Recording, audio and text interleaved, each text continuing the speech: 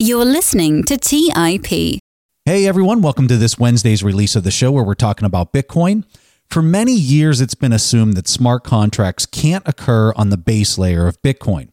But on today's show, I talk with Pierre Rochard and Ben Carman about a new innovation called Discrete log contracts, which makes many people's original understanding of smart contracts not happening on the base layer invalid.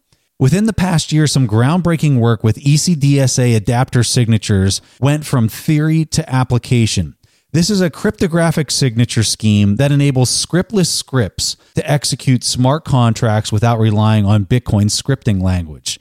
Just when you think things can't get more interesting, new innovators and brilliantly smart people keep coming up with even more fascinating things in this red-hot sector. So without further delay, here's my chat with Pierre and Ben on smart contracts within the Bitcoin base layer. You're listening to Bitcoin Fundamentals by the Investors Podcast Network. Now for your host, Preston Pish.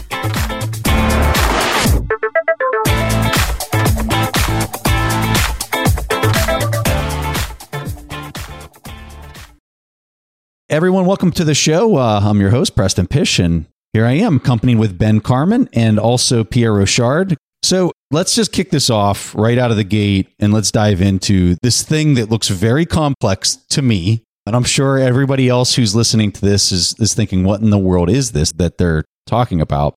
Discrete log contracts. Explain this to me. Pierre, go first. Explain this to me like I'm 10. What is this? I'll start with an example that hopefully your audience is already familiar with, which is a futures contract or any other kind of derivative. And conceptually, the key part of this is that the contract depends on the price of the underlying. So the underlying can be really anything, but the price is just a piece of information. And conceptually, what discrete log contracts are automating or putting into code is the mechanics around who is going to get paid what based on the underlying event that's happening. And it's information centric in the sense that, and it's the same with a futures contract that is cash settled, for example. You don't actually move the underlying commodity. You're just making a side bet on what's going to happen to the value of this commodity. That's kind of as simple as I can get it. Maybe Ben can get it simpler. I just like to think of it as a Bitcoin contract whose outcome is dependent on what an independent, unknowing third party says. This third party could be saying who won the Super Bowl. They could be saying what the Bitcoin price is. They could be saying what some shitcoin price is. They could say anything. And then your total contract is based on whatever they sign. So when I think about this, why haven't we been doing discrete log contracts, DLCs, since the beginning? Because you guys are doing this on the base layer of Bitcoin right now, correct? Yeah, it's all doable today. Basically because, the paper for it came out in 2017 by Tad Strija. So it was undiscovered before then. And afterwards, it was really hacky to do beforehand. And there's no real interest on doing it. And the last year or two, there's been a lot of developments in the cryptography side to allow us to be able to do today. Previously, we thought we would need more signatures to do the clean model of it, but there's a way to figure out where we could do it on today's base chain without any new soft forks that makes it a lot cleaner to do. So who discovered this? It sounds like it was a discovery within just the last couple of years then.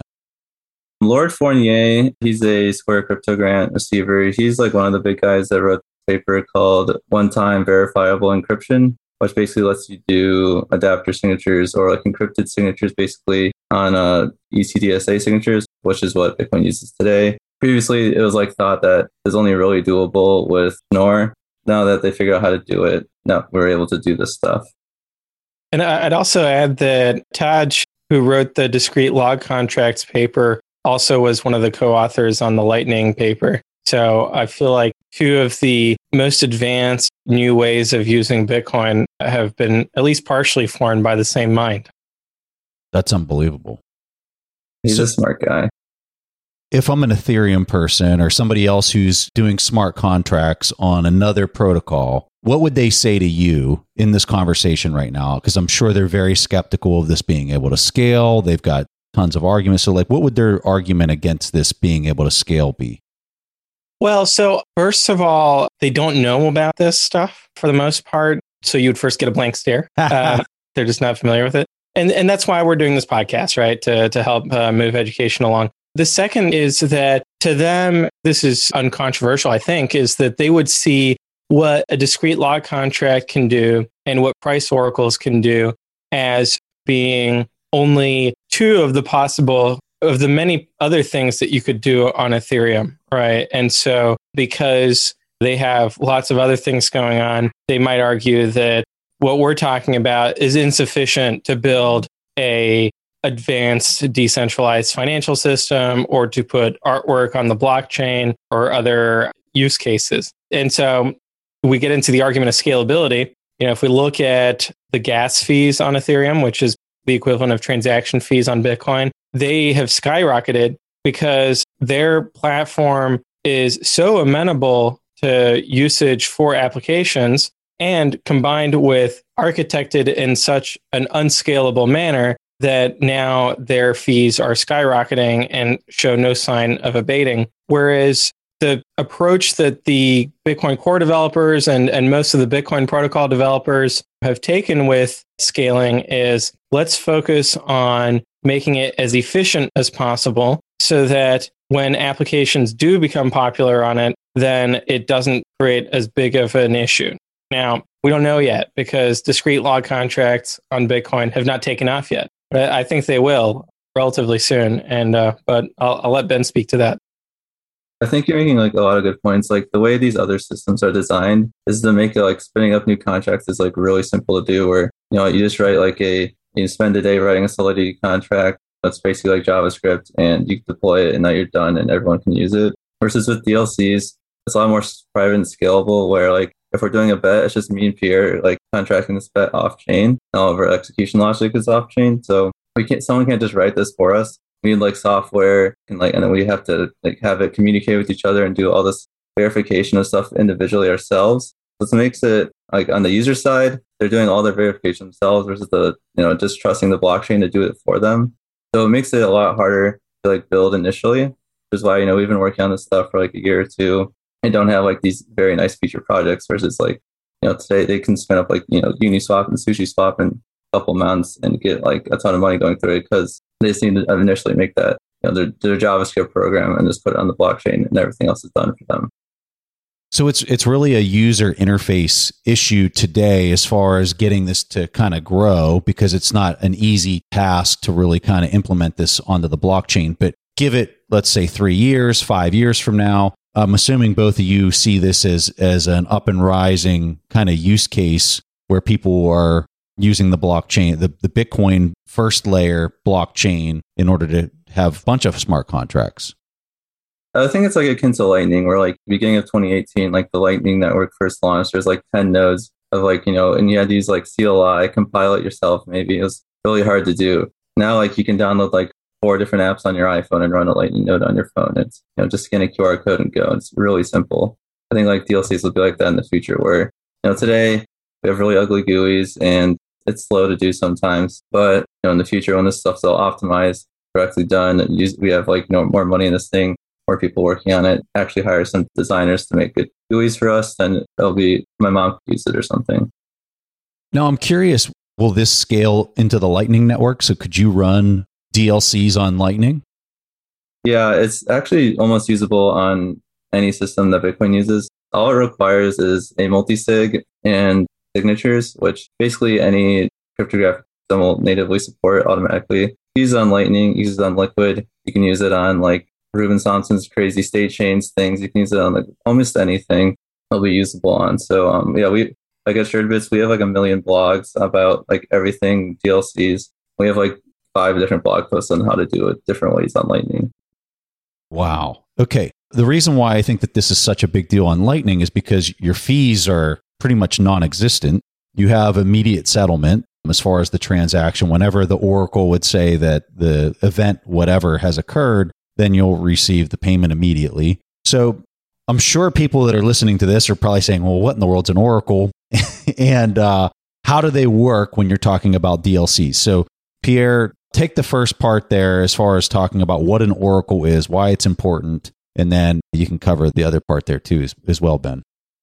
The oracle is, or the oracles are what connect the blockchain and the settlement of that contract with the outside world. Because inside of Bitcoin, you only have access to a certain amount of verifiable data. So, when you're doing the Bitcoin mining and the nonces and verifying transactions like that, there's only so much external data coming in. And the only way to have external data that's, completely unrelated to Bitcoin come in is to have someone make a cryptographic signature attesting to that data. And so mechanically what happens is that somebody who wants to enter into a contract goes to an oracle and asks the oracle, hey, will you in the future resolve this contract by attesting to a certain event? And then the oracle says, yeah, sure. Okay, I'll be around. So here is a cryptographic token that then you can bake into your contract. And then you enter into the contract, you put it onto the Bitcoin blockchain. 6 months later, you come back to the oracle and you say, hey, I need this piece of data here to resolve the contract, whatever the conditions are. It could be any number of different payout conditions attached to it. And then the oracle would take, maybe it's Bitcoin's price, $60,000 using their private key. Then the contract participants would be able to use that signature in order to spend the Bitcoin. So Ben, I'm looking at a site that you sent me before we had this conversation. It's called SureBits. And in here, I see a bunch of descriptions of contracts. And I'm assuming that these are real contracts that are DLCs on the base layer of Bitcoin. Is that correct?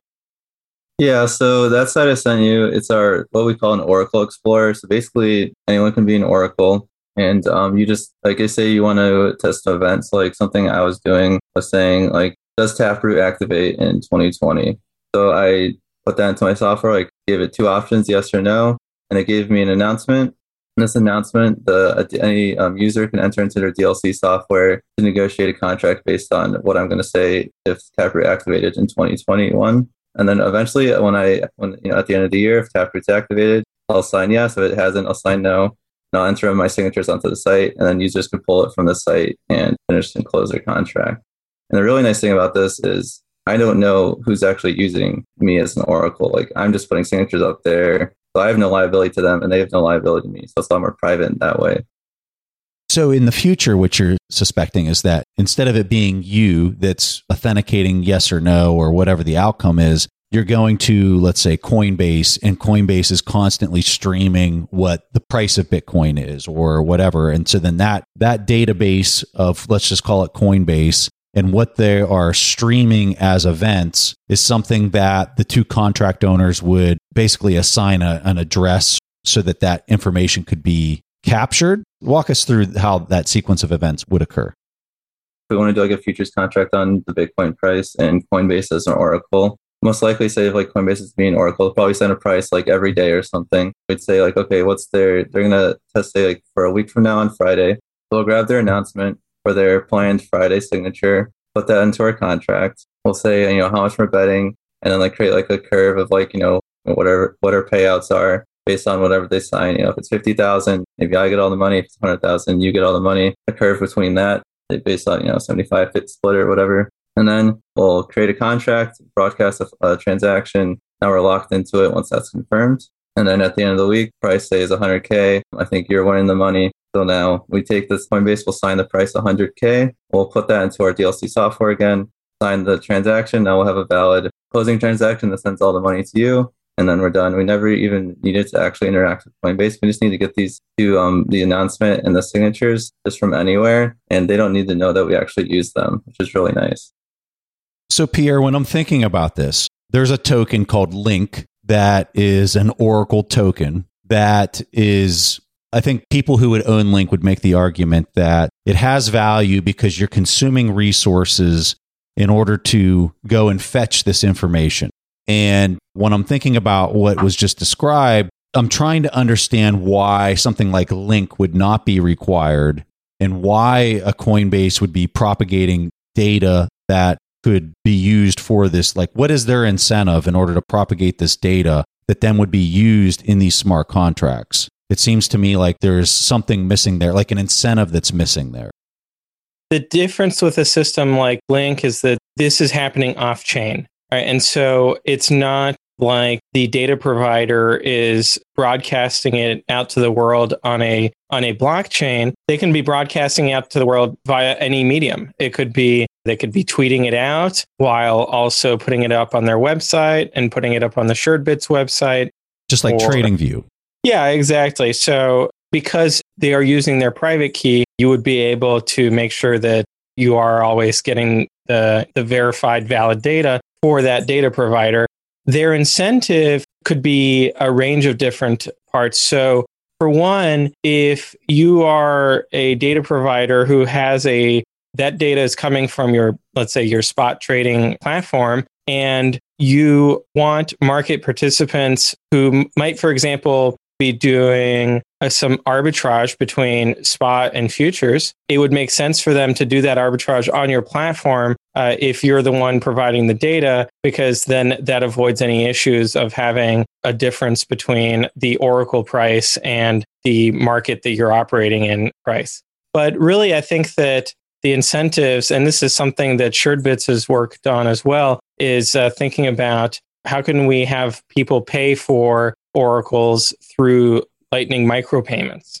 And so that way you would be buying the data in a very granular way.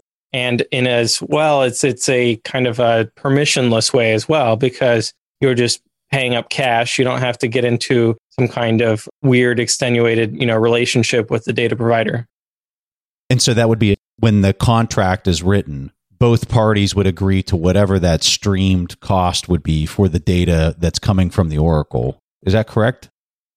Yeah, I mean, we expect the cost of running an Oracle is almost zero. Like, you're just putting out like maybe a kilobyte of data a day, if even that. So it's like really nothing. Like, say like Coinbase again is being an Oracle, they could charge 1 cent worth of sats for Satoshis. It's basically nothing to pay for it. And, you're probably betting more than that. So it's always going to be worth it. In your opinion, is because the data is so readily available, it's going to be a commoditized thing from their vantage point of what they're charging, correct?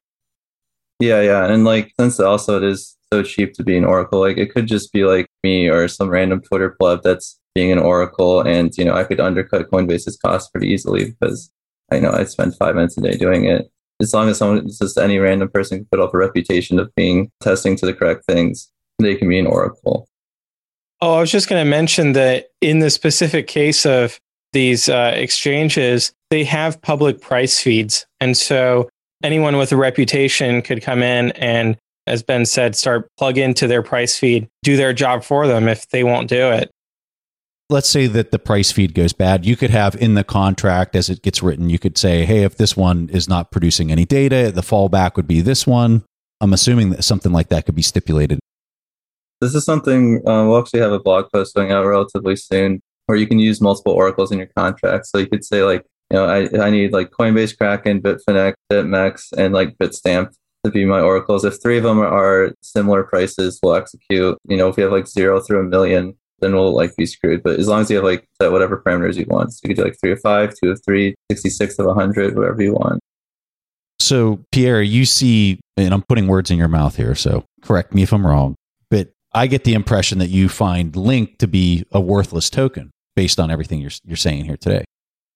Well, the premise of it is good, but the problem is in the execution of it, because ultimately what they're doing is unscalable relative to the off-chain way of doing it. There's an infinite amount of data and of different things that one could attest to in the world. And so I don't think that it makes sense to put it all on chain and to have kind of a fire hose like that. And I also think that in terms of liquidity, it makes more sense to have both the outcome of the contract. So the, how the Bitcoin get divvied up.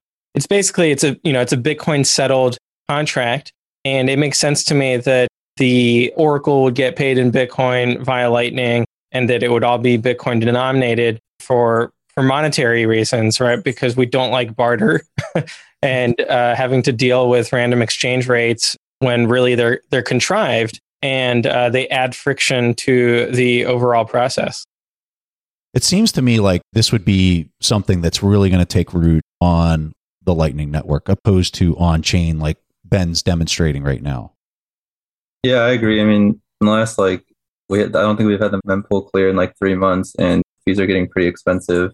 So yeah, I think like eventually the average user will be priced out of the main chain, which is expected. And yeah, these things will be moved to Lightning, and luckily people are working on things like that. So it'll take a few years, but yeah, that will be really nice to have on chain, because then you can also do like really fast stuff where you're closing a contract every few seconds and you're still never paying for that. Let's take a quick break and hear from today's sponsors. Today's episode is sponsored by Range Rover Sport. Range Rover leads by example with their dynamic design that rises to the occasion. It's got powerful on-road performance and commanding all-terrain capabilities, coupled with signature Range Rover refinement. The third generation Range Rover Sport is the most desirable, advanced, and dynamically capable one yet, redefining sporting luxury. It's got advanced cabin technologies such as active noise cancellation and cabin air purification, offering next-level comfort and refinement. The purposeful cockpit-like driving position sets the tone for a focused interior that promotes exhilarating driver engagement. Award-winning Pivi Pro infotainment is at the heart of the experience and provides intuitive control of the vehicle systems. You can enjoy a dynamic drive and total comfort with optional 22-way adjustable, heated and ventilated electric memory front seats with massage function. Design your Range Rover Sport at LandRoverUSA.com. That's LandRoverUSA.com. Have you ever wondered if there's an AI tool like ChatGPT specifically built for the stock market? A tool that not only aids you in your research and analysis process, but also allows for dynamic discussions? Today, I want to share such a tool with you called Meka. Meka is the AI-powered stock research assistant now enhanced with real-time stock data.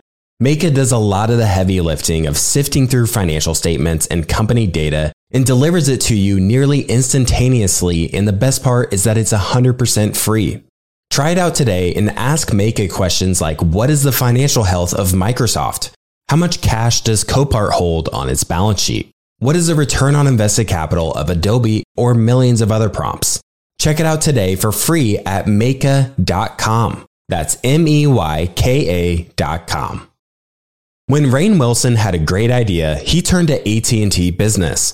They assured him no matter how out there his idea may be, they had his back. So he came up with this, a talking pillow designed to put you to sleep, backed by a reliable network and the only network with built-in security controls. And thus, Sleep with Rainn was a hit. Take your business to the next level at business.att.com. That's business.att.com. All right, back to the show. So I remember, I think it was back in 2017 that Rootstock came out with their big announcement that they're going to try to do smart contracts on Bitcoin. I kind of lost track of this project. I'm just kind of curious whether this kind of makes that whole thing obsolete. So they are, I think, still, and this is also the case with a project called RGB and Liquid also to an extent, of building a secondary layer where you can have non-Bitcoin tokens, and then with various levels of programmability around those tokens.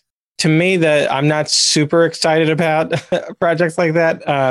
And I haven't really gravitated towards them like I have towards DLCs, because the way I see it is that DLCs are, first of all, not creating their own token, and also they are economically useful in the sense of risk transfer. And that's something I've always been interested in. When I was an intern at Deloitte, I was auditing oil and gas derivatives contracts. And so this is a world that I'm very interested in, and seeing it intersect with Bitcoin was really interesting. But these other projects are looking at ways of, I mentioned DLCs are Bitcoin settled. These other projects would have other tokens involved in the issuance or transfer. And that part I'm not as excited about. We can get into why I'm not excited about it, but that's a whole other can of worms. Well, so when I talked with Samson Mao, he was creating a new game. They were going to issue tokens. The tokens were going to be part of the game itself.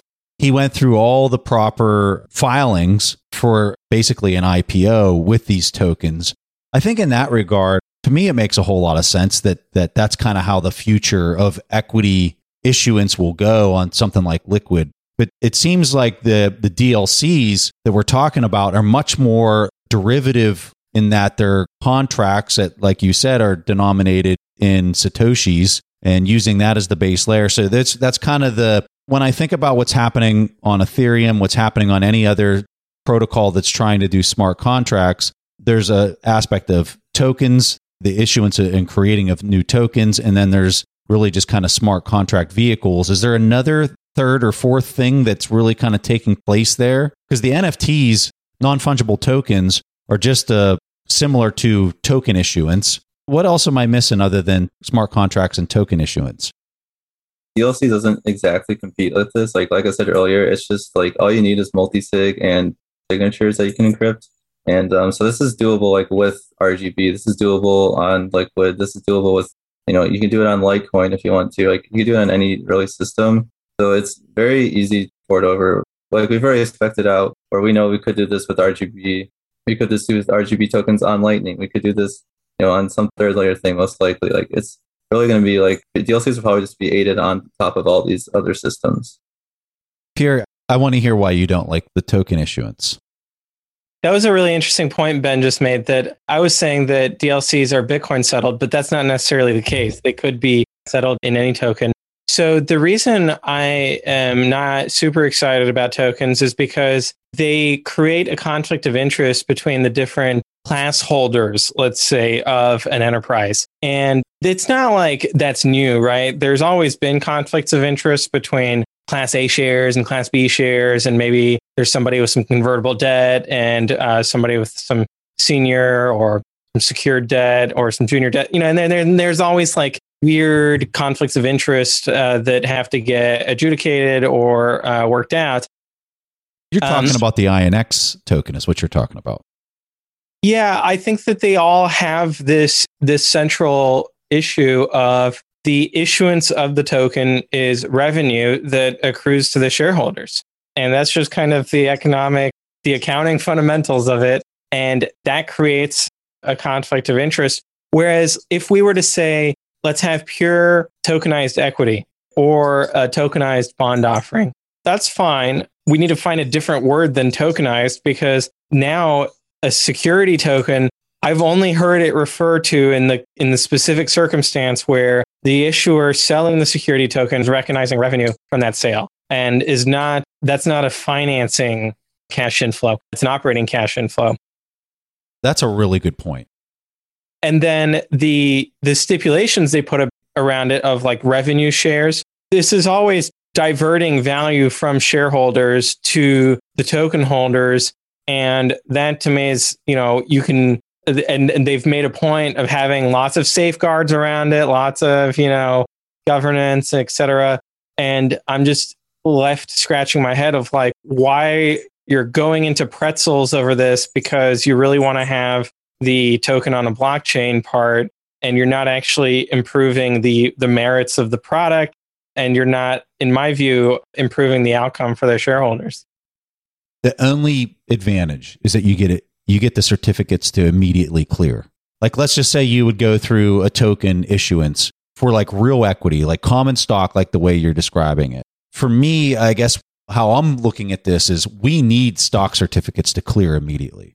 Like when I look at the whole GameStop thing, like total disaster on the speed at which the certificates are clearing because they're lending them out, the whole Robinhood thing. That whole thing is really kind of coming down to the speed of clearance, really kind of causing some major issues in the way that the traditional system works. So with that regard, I'm excited about the tokens, but I see your point that it's become so smushy as to what it is that the buyers of these things are actually getting, and how easy it is for companies to basically upset that stack of where you lie in the equity, that it's causing some issues. Let's say, okay, we do have straight normal equity that is being issued as a token, there's two problems. One is that the issuer is always centralized. But that'll never change, though, Pierre. That'll never change. There's some nexus with the real world. And the second, though, is that as a corporate entity, you do actually want to exercise some control over who holds your equity. So, for example, you don't want someone doing a hostile takeover in 30 seconds by buying all of your tokens on the market and transferring them. You want to be able to have stipulations for how concentrated ownership of your stock can be, who can own it, who can't, right of first refusal, lots of different corporate governance actions that I haven't heard anyone credibly, explain that their system will be able to handle all of this. And so this is your case for why the SEC and all the other regulatory bodies are going to crack down on. Oh, well, I think they're going to crack down on it as a shakedown to extract money from them. And that's what they've done historically, is that they've, asked for the ICO issuer to pay a fine and to move along. And so it's not really justice or anything like that, even from their point of view. I think that one of the problems with enforcement against ICOs is the coordination problem of what happens if you have 1 million people who invested $1,000 each. Okay, so they have to do some kind of class action, right? And so we've seen some securities class actions. They're a real headache, and you've got to have someone who's really motivated and who lost a lot of money. And unfortunately, it's usually smaller retail participants who lose money, and they don't have enough money, or they don't have the time and motivation to hire a securities lawyer to make things right, even kind of without involving the SEC, right? Just using common law, fraud. So recently on Binance, they came out with this Binance Smart Chain, which is a competitor to Ethereum. And what I found fascinating about this launch was they made the software so similar to Ethereum that people that had smart contracts over on Ethereum could effectively port all of their prior work into the Binance Smart Chain. And they had an enormous reduction in fees or the gas price. Is this just a pivot to Binance for the time being? Is this something that's actually going to provide a threat to Ethereum? And then how does it all relate back to Bitcoin as far as long-term implications of smart contracts and token issuance? I think the fee problem will, if they got the same volume that Ethereum did, they'd have the exact same fees. Unless, they're like more centralized, so maybe they could deal with that a little bit better. But from my understanding, they're not really solving the problem. They're just, they took 10% of Ethereum's volume or something, so they have reduced fees. So Ben, here's my question for you. So you're basically saying that this is an inherent problem that'll keep coming up for a protocol that tries to do too much on the base layer. Is that what you're really saying?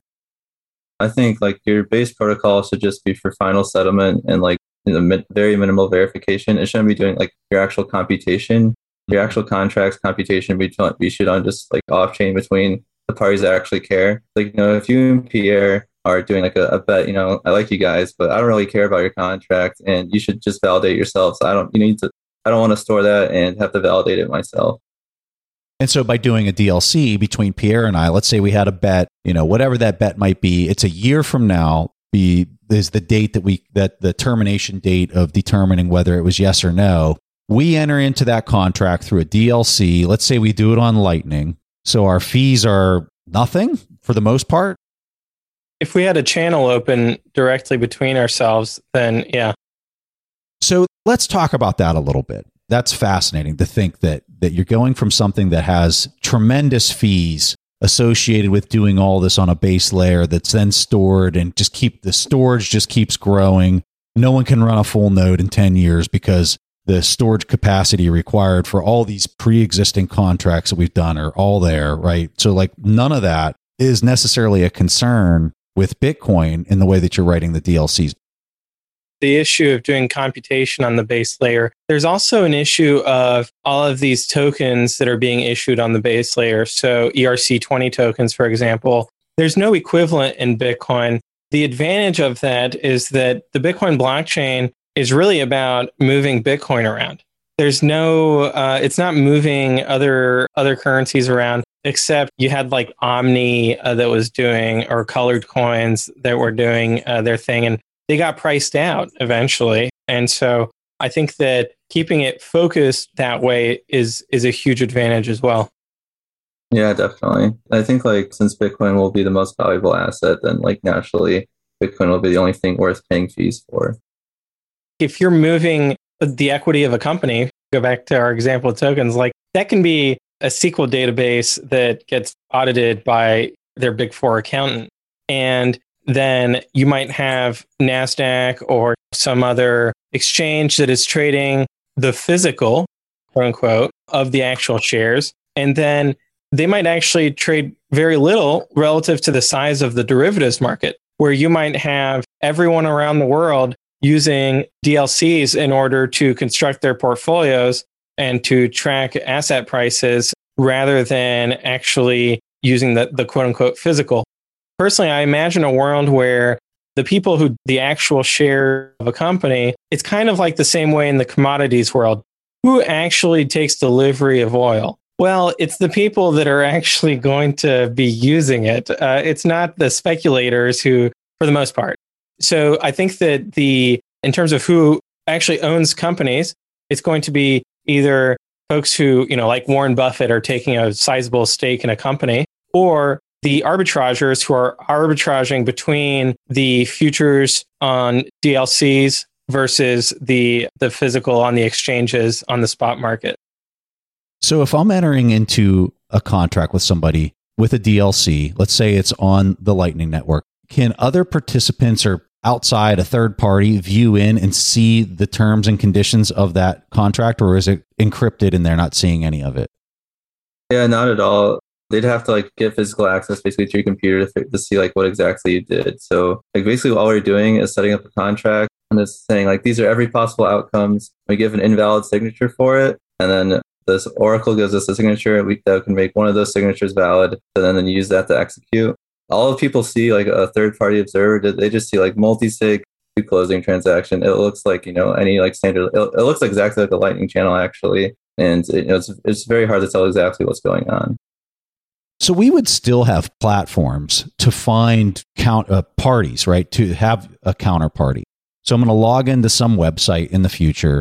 I'm going to, let's say it's an oil future or it's a whatever kind of future. I'm a buyer. I'm getting matched up with some type of seller. We can kind of see where the market price still is. But then when we go to execute that peer-to-peer contract, I'm just kind of working through this in my head. So everything's going to turn into a peer-to-peer contract, but the platform that would be hosting the two participants would just be a matchmaker kind of site. There's like kind of some precedent for this in Bitcoin already, where things like Join Market or BISC, where these are peer-to-peer, like one's a CoinJoin and one's a buying Bitcoin anonymously platform. Both of these, there's a like kind of like, so for Join Market, it uses an IRC chat server that just, you find peers on there and it sends messages for you through IRC. And that's how it negotiates stuff. BISC, it just has like a peer-to-peer network and you send around messages saying, these are all the orders I know. And then people will just tell you their orders and you kind of fill up like a mempool basically of people's buy and sell orders. And then you then would, find one that you'd like and take it. So we could do the same thing for DLCs. We also could do like a more centralized thing where we just have like, maybe like, you go to website.com and pick whatever thing you want and you can find it. I'll give you like an invoice or something that you paste into your software and it'll negotiate the actual contract. There's lots of different solutions. This is like the one thing we haven't fully figured out how it will. It'll probably be something more like the market figures out rather than like a technology solution. Pierre, I want to talk a little bit about running your own node and opening up channels. So I run my own full node. I opened a channel with some party. I have no idea who it was. So I did this and I was just kind of clueless as to what to do next. And I had Jack Mallers' Zap app on my phone and I told it what my node was.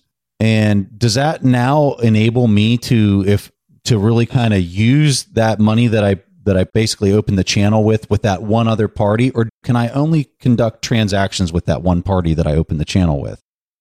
Got it. So for kind of the first question of what you can do, it's when you open a channel, you're buying an option. You're buying the right, but not the obligation to send Bitcoin or to receive Bitcoin if this channel happens to have some inbound capacity. But presumably, if you're the one opening the channel, it's just outbound capacity because it's your own Bitcoin that you're putting up into the channel.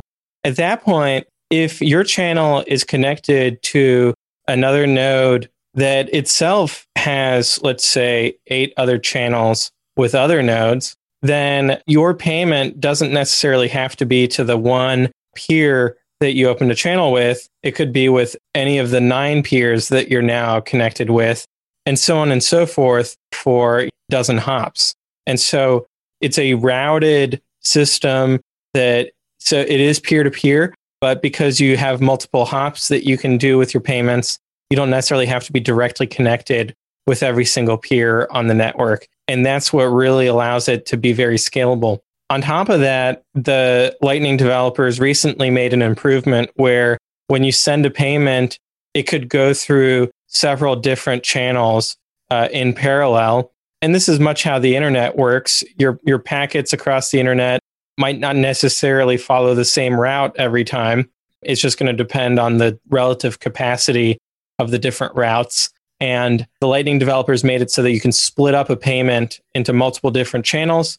That made Lightning a lot more capital efficient as a system, because one of the drawbacks of Lightning is that it's a prepaid system. So you got to put up Bitcoin in order to send Bitcoin, and somebody else has to put up Bitcoin in order for you to receive Bitcoin. Now, I actually don't think that's too big of an issue because of this really cool feature called NGU, number go up technology. And so people actually don't have as much of an issue of holding cash. With USD, it's a problem when you have to put up capital, because that means that you're tying up cash that's getting diluted and the inflation is eating away at it.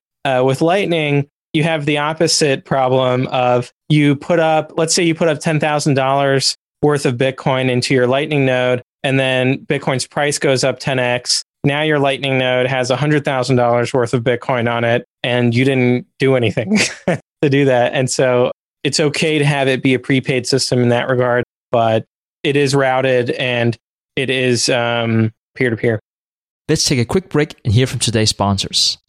If you're looking for the right franchise concept at the right time, an iFlex Stretch Studio franchise is the business for you. iFlex is the newest franchise concept from the founders of The Joint Chiropractic. With over 200 licenses already awarded to our regional developers, there's never been a better time to own an iFlex franchise in your market. An iFlex Stretch Studio franchise offers its clients the best in professional assisted stretching for one affordable price in one beautiful location. Even the Mayo Clinic says stretching can increase flexibility and improve your joints' range of motion, helping you move more freely. Prime regional developer opportunities and franchise locations are going fast. Don't miss this opportunity to get into this rapidly growing health and wellness business from the founders of The Joint Chiropractic. Find out more today. Call 888-994-3539 or visit iflexpodcast.com. Call right now, 888-994-3539 or visit iflexpodcast.com. Today's show is sponsored by Public.com. That's where you can earn 5.1% APY with a high-yield cash account. While we can't say for certain it's the highest interest rate there is, we can say this. It's a higher rate than Robinhood, a higher rate than SoFi, a higher rate than Ally, a way higher rate than Bank of America and Chase, a higher rate than Citi, Wells Fargo, Discover, and it's a higher rate than American Express too. So if you want to start earning 5.1% APY on your cash, check out Public.com. We can't say it's the highest interest rate, but it's pretty damn up there. This is a paid endorsement for Public Investing. 5.1% APY as of March 26, 2024 and is subject to change. A high-yield cash account is a secondary brokerage account with Public Investing, member FINRA/SIPC. Funds from this account are automatically deposited into partner banks where they earn a variable interest and are eligible for FDIC insurance. Neither Public Investing nor any of its affiliates is a bank. U.S. only. Learn more at public.com/disclosures/high-yield-account. As many of you know, I love studying businesses and networking with business owners. The more I've studied businesses, the more I've realized that starting and scaling your business is easier than ever because of companies like Shopify. Did you know that Shopify powers 10% of all e-commerce in the US? Shopify is the global force behind Allbirds, Rothy's, and Brooklinen, and millions of other entrepreneurs of every size across 175 countries. Shopify is the global commerce platform that helps you sell at every stage of your business, from their all-in-one e-commerce platform to their in-person POS system. Wherever and whatever you're selling, Shopify's got you covered. Shopify even helps you turn browsers into buyers with the internet's best converting checkout, up to 36% better compared to other leading commerce platforms. What I personally love about Shopify is that it's the turnkey solution to kickstart and grow your business, and they are totally committed to giving you the necessary tools to succeed as a business owner. Plus, they have an award-winning customer support team there to help you every step of the way. Because businesses that grow with Shopify. Sign up for a $1 per month trial period at shopify.com/WSB. That's all lowercase. Go to shopify.com/WSB now to grow your business no matter what stage you're in. That's shopify.com/WSB. All right, back to the show. One of the issues that I found, or I don't know if it's an issue or not, that I found interesting is as I was trying to open a channel with another node, it didn't seem like I could really put all that much value into it. I think like $10 or $20 was all the more that I could open a channel with for the most part, at least the couple that I clicked through that I tried to open a channel with. Does that cause any type of issues moving forward? So that sounds like there was a UI issue where they might not have been communicating as clearly as they should have been what was going on there. Because today you can open very large channels. And with a feature called Wumbo, you can actually, in a custom manner, open up arbitrarily large channels up to 21 million Bitcoin, right? And the nice thing about Lightning is that it is not a global consensus system like Bitcoin is. And so two peers can kind of come up with their own rules of how big their channels are going to be or how big their payments are going to be without having an impact on the overall protocol for Lightning. Now, ideally, the channel management is something that's automated and happens in the background. So you would just put Bitcoin into your Lightning wallet, and your Lightning wallet handles all the liquidity management behind the scenes for you. So you don't have to think about your channel sizes or who your peers are. The technology is still relatively early, so that's not 100% reliable yet. I'm pretty confident that it's a solvable problem and that a lot of this will get automated away for mainstream users. Let's just fast forward 4 years into the future. How do you see the typical person using Bitcoin? Are they outsourcing to some, like let's just say your mom or dad or grandma or whoever, somebody who's not going to be like running their full node? Like most people are not going to be running their own full node, right? Well, I've got to go on historical data on this because it's kind of a behavioral question. And so far, we have seen a lot more people using centralized services like Coinbase or like Cash App instead of using their own self-hosted, holding their own keys. Now, that's got some nuances to it, but I think that by and large, it is going to continue to be the case that the median person is going to be using a custodial service. Now, the median Bitcoin, probably not. I think that the median Bitcoin is actually on somebody's own keys. That even if we looked at the median, transaction would be between folks who are self-custodying.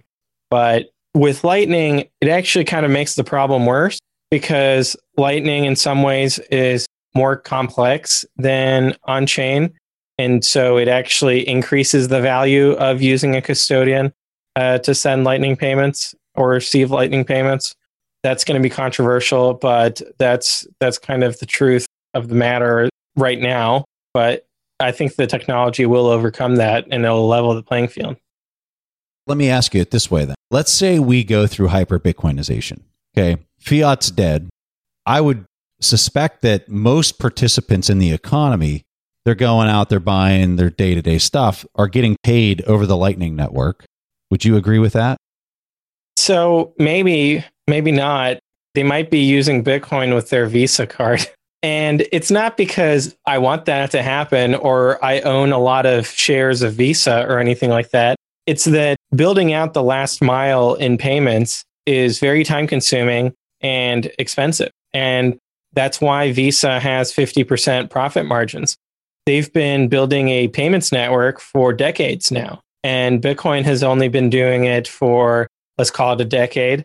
And Lightning has only been doing it for, let's call it 2 or 3 years. And so if hyper-Bitcoinization were to happen tomorrow, I think it's much more realistic that Visa would add Bitcoin to their network and that would be kind of the network that people use, and that Lightning would take a couple of decades for Lightning to eclipse Visa in terms of usage. Visa would be using Lightning Bitcoin. Not necessarily, because they have their own closed network. And so they have their own proprietary system, which is a layer 3, we could call it, as does, Coinbase, for example. But Visa has been using different currencies for decades as well. You can use euros on Visa, you can use dollars on Visa, and it's not far-fetched that you'd be able to use Bitcoin on Visa's network. It just wouldn't have any of the assurances that we have using on-chain Bitcoin or of using Lightning, of being trust minimized. You're 100% trusting Visa. You have no privacy with regards to Visa. It's got those drawbacks. And then you're also paying fees to Visa. Now, I think that because Lightning is a better system, that it will outcompete Visa. But we have to keep in mind that it took decades for Visa to outcompete checks. Even though Visa is better than checks, it's still not like an overnight revelation where everybody switches over to using plastic. Yeah, and Visa could be using Lightning as well. They could, if they're doing a payment to MasterCard or something, to Venmo or something like that, they could easily use a Lightning payment to like the other party system instead of having to go on chain for a $10 payment. I was listening to an interview that Will Reeves was doing, and he's the CEO at Fold. And he was talking about how expensive it is in order to send Bitcoin from people's wallets on Fold just to whatever self-custody wallet they've got, and how they basically release those funds on a weekly basis. At least during the interview, I think I remember him saying that they do it on a weekly basis, and how expensive that was for the fees to send out all those different Bitcoin once a week, and how he was effectively saying that in time, it's going to make a lot more sense for them to start working on Lightning as well. So I find it really interesting. I don't know that I fully grasp what that's going to look like in 4 years and 8 years from now. But like you're saying, Pierre, it seems like it's not going to be something that happens immediately. There's going to be this overlapping period as it becomes more widely adopted. I think there's already like good precedent for that, just on like on-chain Bitcoin, where like when Mt. Gox got hacked, they were talking about how they had pieces of paper of private keys written on them as their backup system. Where today, now exchanges have much more complicated things, and then average users are able to just write down 24 words on a paper.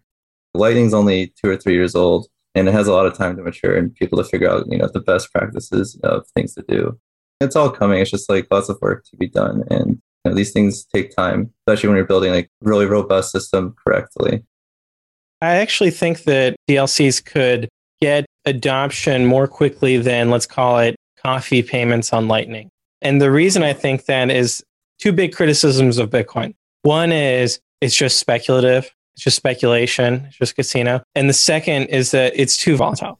And DLCs cater to those 2 quote unquote problems. It enables people to speculate on prices in a permissionless manner, and it enables people to hedge volatility or to go long volatility or short volatility. And both of those combined, I think, make it so that the audience is much more likely to be interested in DLCs than in being able to spend Bitcoin at Starbucks. You would think all these hedge funds that are long volatility type or volatility trading type hedge funds would be all up in Bitcoin, but it appears that many of them are the biggest critics of Bitcoin these days. There's a lot of irony there. There's a lot of closet indexers out there. Pierre, I want to get your thoughts on the contango trade. So when I'm looking at this, I'm trying to wrap my head around why it exists. What are some of your thoughts on why the future price of Bitcoin, which has effectively no storage costs for the most part, has this bid in the future tail versus what you could get in the spot today? It's a really interesting question, because if we look at Bitcoin's monetary economics, there's two things that a monetary network or authority could do. One is target the money supply, and the other is target interest rates. And so when you're targeting the money supply, the interest rate is free floating. When you're targeting the interest rate, the money supply is free floating. Bitcoin obviously does the former and is, with the halvings and difficulty adjustments, targeting a very restricted money supply. And that allows interest rates to be freely floating. And so when we have contango like this, I think I saw it was like annualized 30%. It's basically saying that the Bitcoin central bank currently has a 30% interest rate. In today's world of 0% interest rate central banks for fiat, it's astounding that this is happening, and it opens up the history's largest carry trade imaginable. What is causing that interest rate to be not only positive but very, very, very positive? I don't know. Honestly, I think that there's so many just so explanations, right? One would be that there are folks who can only get exposure to Bitcoin through CME futures. And so they are driving up the curve because they can't, for whatever operational reasons or anything like that, go buy a spot and drive up the spot price. But there might also just be a lack of sellers. So if nobody wants to sell futures, then they have to be strongly incentivized by having this contango. And really, the way to reduce it would be to see more fiat getting created to buy Bitcoin. And basically this 30% is saying, hey, look, if you have access to the Cantillon effect and you can get some cheap credit, then you can borrow for 3% and lend for 30% and have a 27% net interest margin. So it's a huge price signal to the market that folks should be doing that. And yet the only person really doing it at scale is Michael Saylor with his convertible bonds, at least in the public markets. But look, if there were more people doing it, then it wouldn't be such a big contango. So I wouldn't be surprised if he's, one of the very few. But I have a huge amount of confidence in the market system and that rational actors will respond to this price signal, get into the game. And write contracts and put up 100% escrow. Well, and the amount of capital is really the biggest issue, I think, is that you do have to have the ability to move billions of dollars and to have access to cheap rates to be able to do this. But yeah, it's a very fascinating trend going on. So when we think about this derivatives business and them being 100% collateralized when these contracts are written, and then we look at the discrete log contracts, the DLCs that we've been talking about, this sounds to me like a recipe for locking up more Bitcoin and clawing it off the market, not to be sold for another year or whatever the duration of each one of these contracts are, which sounds like it goes to this number go up technology you were talking about. So here's the question. Michael Saylor is quoted as saying that halving cycles, they're pretty much going to become irrelevant. What are your thoughts on that? I think halvings will matter until these take over the block subsidy, which could be the next halving anyway. So maybe they don't matter anymore now. But I think he is mostly right. Like we're getting so many buyers and like huge institutional money that the miners selling and the inflation rate's already really, really low. So like by and large, like it's just kind of a buyer's market at this point. Everyone's just buying as much Bitcoin as they can. Sounds like you agree with him. Yeah, pretty much. Pierre? I shared part of Ben's view, which is that, well, really, if we look at it this way, of the first halving of going from 50 Bitcoin to 25 Bitcoin, logically to me would have a much greater impact than going from 25 Bitcoin to 12.5 or from 12.5 to 6.25, which was last year, because the mass, again, the stock was so great that the change in the flow becomes more and more marginal, and thus would have an increasingly marginal effect on the price. The nuance I would add to that, though, is that, and this kind of gets into the efficient markets argument of, well, look, if everyone knows that the supply is going to get cut in half in the future, then that gets priced in today, and thus there won't be an effect from the halving.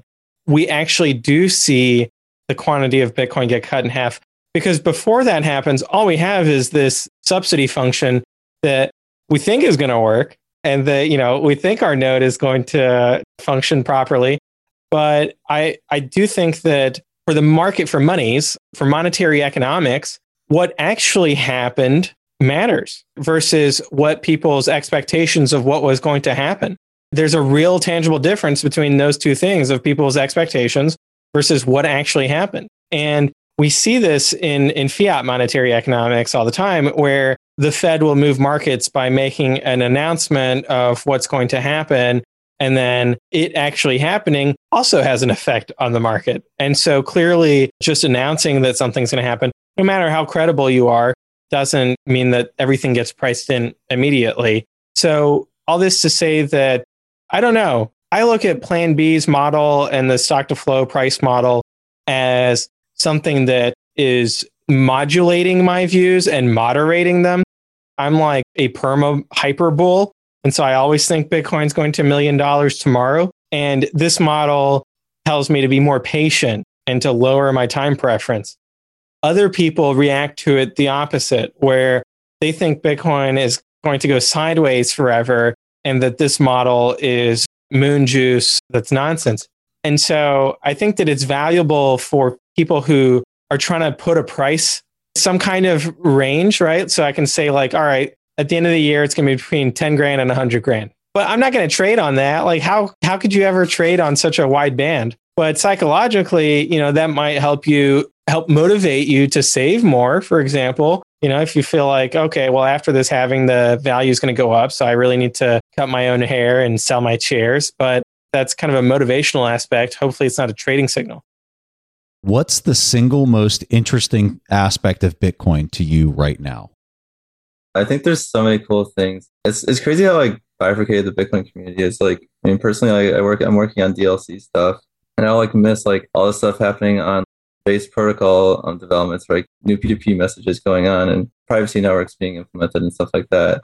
And then, in Lightning, I miss half the stuff that's going on there, where I didn't realize that we added multi-part payments, a month after it happened and stuff like that. So there's tons of stuff going on. It's really hard to follow it all. But I don't know. I think DLCs is honestly probably the most underrated thing going on right now, where not many people are talking about it and know about it yet. But I think once we have initial products of things using this, it's going to explode really quickly because they are so useful, and it's going to fill a niche that needs to be filled in Bitcoin. I echo that sentiment, and I actually think it's going to be more than a niche, because when I look at the size of the derivatives market today, it's massive. And if you lower the cost of derivatives, and both in the sense of just the fees you have to pay, but also in the amount of trust involved, right? If you make derivatives non-custodial, automated, and with multiple oracles so that you have really strong assurances that if you're right about this contract and it's fully collateralized, which it is with DLCs, if you're right, that you're going to get paid. And we saw with the GameStop shenanigans, where there's this sentiment that, okay, even if I'm right about a future price, I might get rug pulled by someone who's more powerful than I am, who can make some phone calls and make things happen so that I lose on this contract, even though I followed the rules. And so I think that if you give market participants confidence, and frankly, what in the fiat world we call rule of law and certainty about contracts, that then they are going to be much more willing to enter into them and to much more interesting trading strategies and apply these contracts to a much wider number of use cases than they are currently applied to. When I started learning about discrete log contracts, I was like, wow, this is like when I started learning about Lightning. It's like, okay, we don't have to accept the narratives about Bitcoin, right? Where we say, okay, well, because we want Bitcoin to be decentralized and we want to have this network of nodes and we don't want to increase the block size limit, now we have to make this narrative that Bitcoin is just a store of value and it's just digital gold, which is kind of just a rationalization after the fact. And that I think critics of Bitcoin have pointed out that, hey, look, you guys kind of changed the narrative here. But then when Lightning came along and said, hey, look, we can have cheap payments, we can have a net settlement system so that we can have a decentralized base chain while also having a high velocity payment system on top of it, then suddenly the critics were dissatisfied with Lightning for, whatever little reasons or the UX challenges of a 2-year-old technology entail. And so that excitement of having something where we can break a narrative of saying, okay, well, actually, Bitcoin, not only is it not just digital gold, it's also not just a dumb rock. We actually do have smart contracts that we can build on top of this. We can build decentralized finance on top of it, and it will be sturdy, right? And so it's kind of building on quicksand versus building on a rock. And I really think that with DLCs, Ben and SuredBits, and there are other teams as well that are building on this. I want to call out Crypto Garage and their P2P derivatives platform because I've been playing around with it. And others that I think that they're still sort of stealth. Atomic did the presidential election pretty publicly. That was really cool to see. I'm hoping that more teams come on board because there's a huge amount that needs to be built for a very wide array of use cases. There's still a lot of greenfield. Even though SuredBits has done tremendously good work here, I think that they would welcome additional help in terms of building out more DLCs. And to put the context of DLC's development, we're kind of at where Lightning was at the beginning of 2018. We're just finishing up this very initial base protocol for DLCs, and we're probably going to get that within the year. And then we'll start, fleshing out really good UX, fleshing out the protocol more to fix all the initial things we find, problematic in the beginning. We have, a huge influx of users. So this is all a gradual thing. We're really just getting started now. So this, we still have tons of room to grow. Okay, so today I saw Ray Dalio published the following comment. If history and logic are a guide, policymakers who are short of money will raise taxes and won't like these capital movements out of debt assets and into other storeholds of wealth assets and other tax domains, so they could very well impose prohibition against capital movements to other assets, i.e. gold, Bitcoin, and other locations. These tax changes could be more shocking than most expect.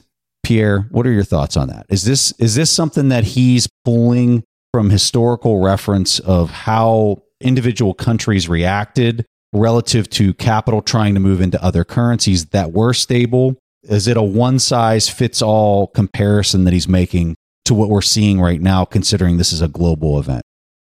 It is drawn from history. There's two ways that the government or the monetary authorities can react to what one might call a speculative attack. And one is to raise interest rates. And so that's kind of the market-based approach, or to sell Forex reserves if they have any. Very few of them have any Bitcoin reserves. So they're having fun staying poor. But the other way to react is to have capital controls and to try to clamp down on the private sector trying to get money out of the fiat system. And capital controls are, from what I've read in the economic literature and what I've observed throughout history, fairly ineffective. It's kind of like with coronavirus, where they were like, we've got to shut down flights and we've got to socially distance and wear masks and all of this stuff. That's kind of like the equivalent of what financial capital controls are. And people debate the effectiveness of those things. So just the fact that it's even debatable to me is indicative that it doesn't have a strong enough effect to be unquestionable. And on top of that, it's a very short-term thing. So people find ways around capital controls. They route around them. There's always a way to route around. And this happens with taxes as well. This is kind of tax policy 101.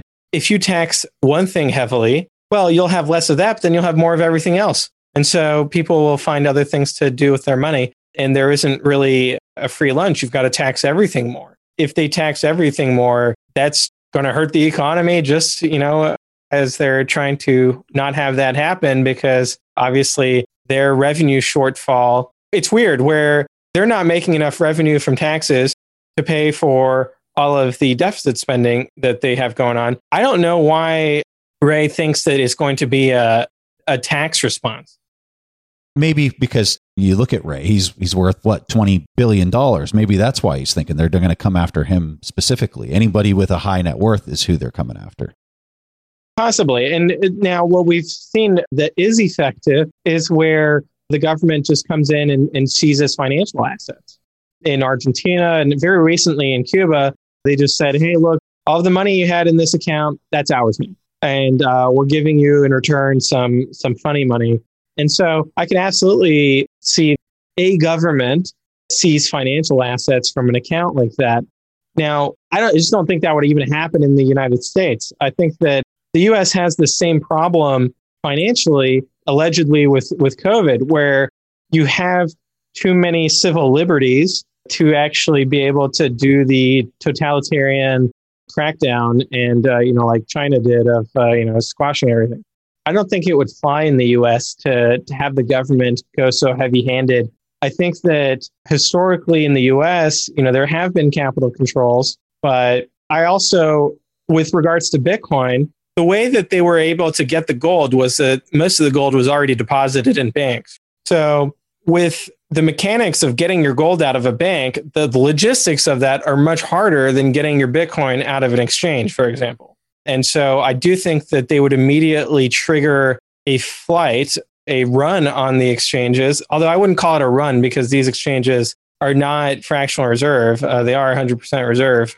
I'll emphasize that. And so they would be able to withdraw their Bitcoin from exchanges, and then the government can't get anything really.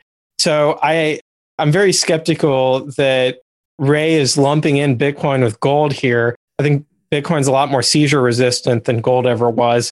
It's unfair that he's doing that, although I feel like he's gone back and forth on Bitcoin a few times, and maybe he's accumulating his bag. All right, guys, we've been going for quite a while here. I just want to thank you for coming on and talking about this stuff. This is fascinating stuff. You talk about being at the very front of this. It's you two. So, guys, give a handoff to the audience where they can learn more about you. And also, Ben, if you want to put something out for any software engineers there, if you guys are looking to point them to a resource, be sure to highlight that as well. If you guys want to know more about DLCs, the shirtbits.com/blog has tons of posts all about DLCs from like the low level, like deep technicals to a high level noob understanding. And we have also things on like Lightning, Taproot, anything you want to know about Bitcoin tech. So feel free to check that out. And then just like follow us on Twitter and just DM me if you ever want to get interested. I'll point you to all the great resources we have. I'll emphasize that in this case, I'm just a cheerleader. I'm just excited about what they're building. I haven't been a participant in it, so very happy to help communicate about DLCs and to follow their progress. Maybe I'll build something with it eventually, so we'll see. Stay tuned. There's also the DLC specs GitHub repo, which I'll send a link to you, Preston, so that for folks who are interested in kind of seeing what the latest is on DLCs, they'll be able to follow along there. Pierre, we're eternally grateful for you because we're just a bunch of nerdy tech guys and don't know how to say the financial stuff for us. I don't understand any of the underlying cryptography, and I have to ask you guys to make things safe for me because I've already cut my fingers several times on some of these things. So it's a lot of fun to be exploring. And from my seat, it's just pure magic. All right, guys. Well, appreciate that. We'll have all of that in the show notes, the links. Be sure to check that out if you guys really enjoyed the conversation. And Pierre, Ben, thank you so much for coming on. Anytime. Thanks for having us on, Preston. Hey, so thanks for everybody listening into the show. If you enjoyed the conversation, be sure to subscribe to the show on whatever podcast app you're using. We really appreciate that. And if you have time, leave us a review. So thanks for joining us this week, and we'll catch you next Wednesday. Thank you for listening to TIP. To access our show notes, courses, or forums, go to theinvestorspodcast.com. This show is for entertainment purposes only. Before making any decisions, consult a professional. This show is copyrighted by the Investors Podcast Network. Written permissions must be granted before syndication or rebroadcasting.